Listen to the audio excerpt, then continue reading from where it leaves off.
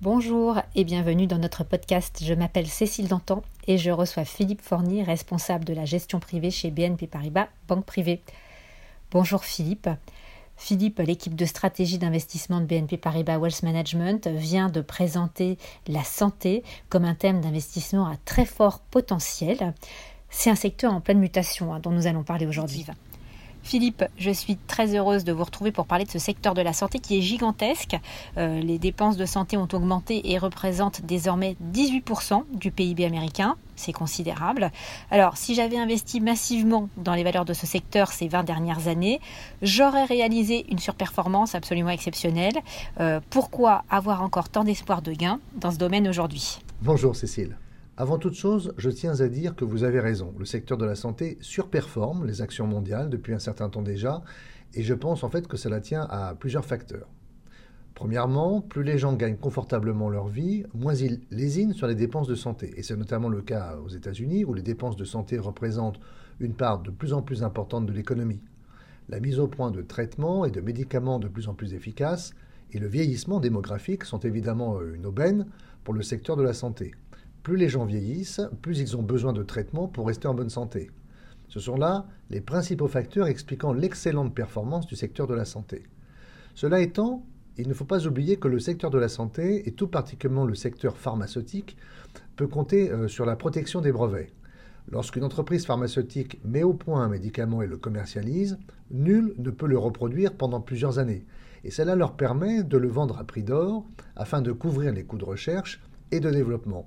Et c'est la raison pour laquelle les entreprises pharmaceutiques et les sociétés de biotechnologie affichent généralement des marges bénéficiaires importantes. J'ai lu dans l'enquête de l'American Psychological Association réalisée auprès d'adultes américains en février 2021 que 30% des personnes interrogées avaient déclaré avoir pris du poids depuis le début de la pandémie. Par ailleurs, 42% des sondés déclaraient avoir pris plus de poids que ce qu'ils pensaient, c'est-à-dire un peu plus de 13 kilos en moyenne, c'est colossal. Philippe, j'espère que vous n'êtes pas dans ce cas et que donc vous avez réussi à préserver votre santé depuis le début de la pandémie. Fort heureusement, non. Mais j'ai dû faire évidemment très attention et j'ai de la chance parce que j'ai du matériel de sport à domicile et j'ai donc pu régulièrement faire de l'exercice en fait chez moi. Et j'ai également fait du vélo quand je le pouvais. J'ai également essayé de faire attention à ce que je mangeais et surtout à ce que je buvais. Le problème n'est pas uniquement l'alcool en soi, bien sûr, mais les calories qu'il génère. En fait, un verre de vin représente environ 250 calories et cela demande donc beaucoup d'efforts pour brûler ces calories. Je vous renvoie la question de façon un peu désagréable. Et vous, avez-vous pris du poids ?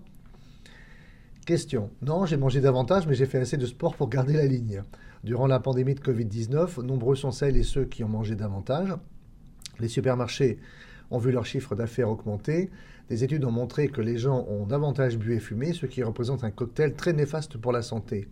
Nous savons désormais que les personnes obèses ont plus de risques de contracter le coronavirus. Pensez-vous que la lutte contre l'obésité et le diabète deviendront des priorités ? J'en suis convaincu, car les diabètes de type 2 sont généralement le fruit de l'obésité. Et ces deux pathologies sont étroitement liées. Le nombre de personnes en surpoids ou en état d'obésité morbide ne cesse d'augmenter dans le monde occidental. Et cela est le résultat d'une suralimentation et évidemment d'un manque d'exercice physique.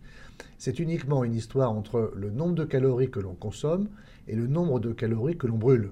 Dans la plupart des pays occidentaux, la nourriture est bien sûr trop calorique et nous restons trop longtemps assis à nos bureaux et devant nos écrans. Néanmoins, je pense que la bonne nouvelle est que la pandémie de coronavirus aura mis au moins en évidence la nécessité de lutter contre l'obésité et les diabètes de type 2. Des études récentes ont montré que les personnes qui contractent un diabète de type 2, pour peu qu'ils se fassent diagnostiquer tôt, peuvent supprimer en fait le diabète sans suivre de traitement. Et évidemment, pour peu qu'ils suivent un régime alimentaire strict et qu'ils fassent du sport pendant plusieurs mois. La bonne nouvelle est donc que les changements comportementaux en fait, permettent de venir à bout d'une maladie essentiellement liée à un mode de vie.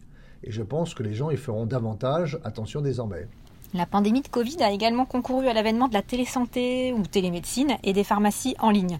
En d'autres termes, nous avons assisté à une prolifération des prestations de santé en ligne, y compris des consultations par vidéo. Moi, j'en ai fait l'expérience pour la première fois en mars.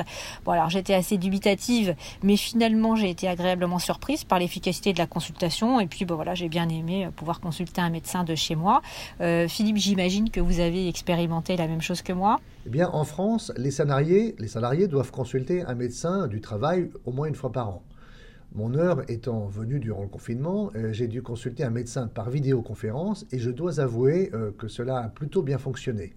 Il me semble que cela fonctionne pour les consultations de routine ou pour les maladies facilement diagnosticables, comme la grippe ou un rhume par exemple. En revanche, je ne pense pas que cela fonctionnera pour tous les types de consultations, car le médecin doit parfois réaliser un examen physique pour poser un diagnostic. Le nombre de choses qu'un médecin peut deviner en posant des questions très précises lors d'une consultation en ligne est forcément plus limité. Il y aura des cas dans lesquels rien ne pourra remplacer une consultation physique chez un médecin ou un spécialiste. Parmi les segments du secteur de la santé ayant enregistré une croissance rapide figure également la recherche de traitements et les diagnostics grâce au progrès de la fameuse intelligence artificielle. Alors selon vous, en quoi l'automatisation peut-elle aider à dériver de nouveaux médicaments potentiels et à améliorer les diagnostics ? Concernant la recherche de médicaments, l'intelligence artificielle permet de pousser la productivité à un tout autre niveau. En fait, il faut bien comprendre qu'auparavant, le modèle de recherche de médicaments était un peu aléatoire. Cela revenait un peu à chercher une aiguille dans une botte de foin. En fait, cela consistait à tester de nombreux agents chimiques faisant office de traitement potentiel dans le système et à faire des essais cliniques préliminaires. Cela permettait de voir si l'un des quelconques agents chimiques utilisés produisait des résultats intéressants sur lesquels s'appuyer pour poursuivre la recherche. Mais en fait, il s'agissait d'un processus long et aléatoire et qui reposait en quelque sorte sur la divination. L'intelligence artificielle permet de réduire le champ des possibilités et d'identifier les traitements potentiels au moyen de calcul. En effet, nous disposons désormais d'ordinateurs dotés de puissances de calcul considérables qui nous permettent en fait de tester des millions et des millions de combinaisons d'agents chimiques en un temps record. L'intelligence artificielle permet donc d'identifier des traitements potentiels avant même le début des essais cliniques. Cela pourrait donc permettre de réduire les délais de mise au point des médicaments et des essais cliniques et partant les délais de mise sur le marché. Je pense que cela augmente aussi la probabilité de mettre au point des médicaments et traitements efficaces, évidemment ce qui est particulièrement intéressant pour le secteur. Dans le secteur du diagnostic, l'intelligence artificielle peut se révéler utile pour diagnostiquer les cellules cancéreuses dans le cadre d'une radiographie. Lorsqu'on intègre l'expérience accumulée par un certain nombre de radiologues spécialistes dans un programme d'intelligence artificielle et que ce programme déchiffre une radiographie, il se produit ce que l'on appelle une phase d'entraînement ou d'apprentissage. Durant cette phase, on alimente l'algorithme avec les opinions positives et négatives des radiologues sur un grand nombre de radiographies de tumeurs potentielles. Et il a été prouvé que ces systèmes d'intelligence artificielle réalisent en moyenne un plus grand nombre de diagnostics corrects que les radiologues les plus émérites lors de l'analyse des radiographies de cellules cancéreuses. Et la cerise sur le gâteau est que cela est facilement reproductible. Il est très difficile de répliquer les performances d'un radiologue humain très expérimenté. Cela demande des années d'expérience et de formation. Alors que si vous pouvez intégrer cette expérience dans un système informatique, il est beaucoup plus facile de répliquer par le logiciel et de le diffuser dans les hôpitaux aux quatre coins du monde. Il est alors possible d'améliorer le taux moyen de diagnostic correct à peu près partout et simultanément, et je pense que c'est exactement ce qui est en train de se passer. Je pense donc que l'apprentissage automatique, en fait, recèle un potentiel considérable dans le secteur de la santé, et notamment sur le secteur des diagnostics. J'ai entendu parler de la médecine personnalisée. Qu'est-ce que c'est exactement ? Alors, imaginons que vous êtes malade et que votre médecin vous prescrit un traitement. Le problème est que les traitements ne fonctionnent pas sur tout le monde, et du moins pas de façon égale. Ils fonctionnent bien pour certaines personnes et moins bien pour d'autres. Et il y a souvent des marqueurs biologiques qui déterminent la façon dont vous répondrez à un traitement. La médecine personnalisée consiste à réaliser des tests de dépistage à partir de votre patrimoine génétique pour voir si vous répondrez bien à un traitement spécifique. Si la réponse est non, vous pouvez faire d'autres tests de dépistage pour identifier un traitement alternatif qui serait susceptible de mieux fonctionner et donc de mieux vous convenir. L'idée première est donc de rendre le traitement plus efficace et partant de réduire le taux de traitement inefficace et donc le coût. Le deuxième objectif est d'offrir au patient un traitement efficace plus susceptible de l'aider à guérir de sa maladie et dans un temps peut-être plus restreint. Je pourrais également vous parler des thérapies géniques, mais cela prendrait évidemment trop de temps. Il faut simplement savoir qu'il est également possible de personnaliser les thérapies géniques pour les rendre évidemment plus efficaces. Le dernier point que j'aimerais aborder avec vous, c'est la santé mentale. La pandémie de Covid a malheureusement mis en lumière les dégâts considérables qui peuvent être faits par la dépression et l'anxiété. La bonne nouvelle, c'est que la pandémie aura au moins permis de faire de la lutte contre la dépression une priorité. Philippe, quels sont les progrès qui ont été réalisés dans ce domaine ? Alors c'est un sujet essentiel. Je constate que notre modèle de santé traite nettement mieux les troubles psychiques que les troubles mentaux, car ces derniers ne sont pas nécessairement visibles, à l'inverse d'une éruption évidemment cutanée ou d'une toux. Il n'y a pas forcément de symptômes physiques en fait, et ceux-ci ne sont pas immédiatement observables. Mais les troubles mentaux sont tout aussi réels que les troubles physiques.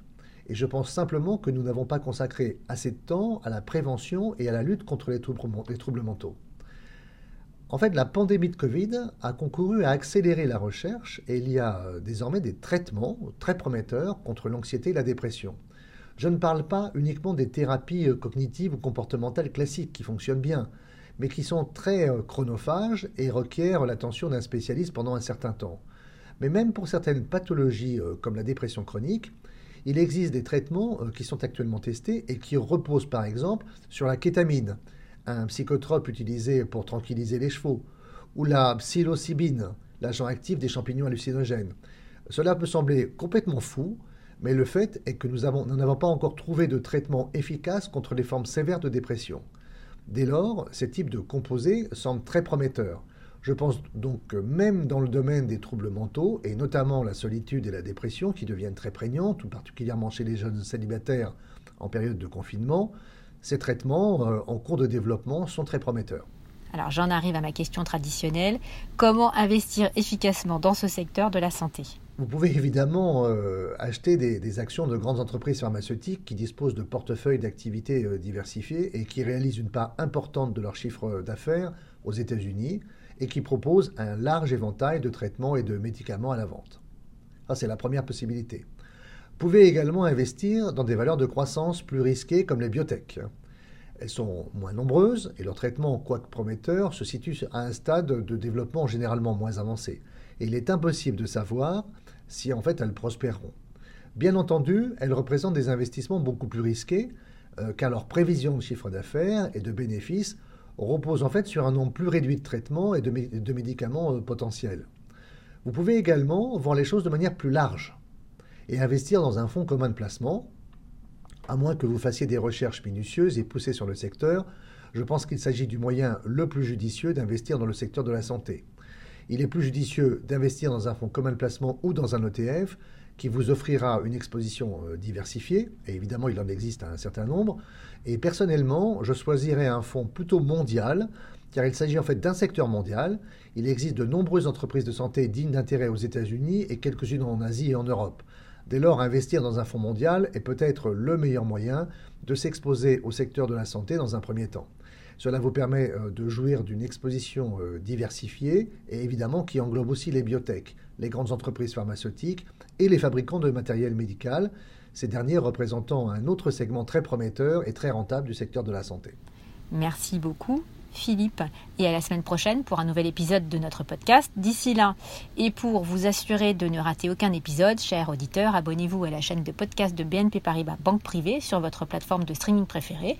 Vous pouvez également télécharger notre application Voice of Wealth. À bientôt.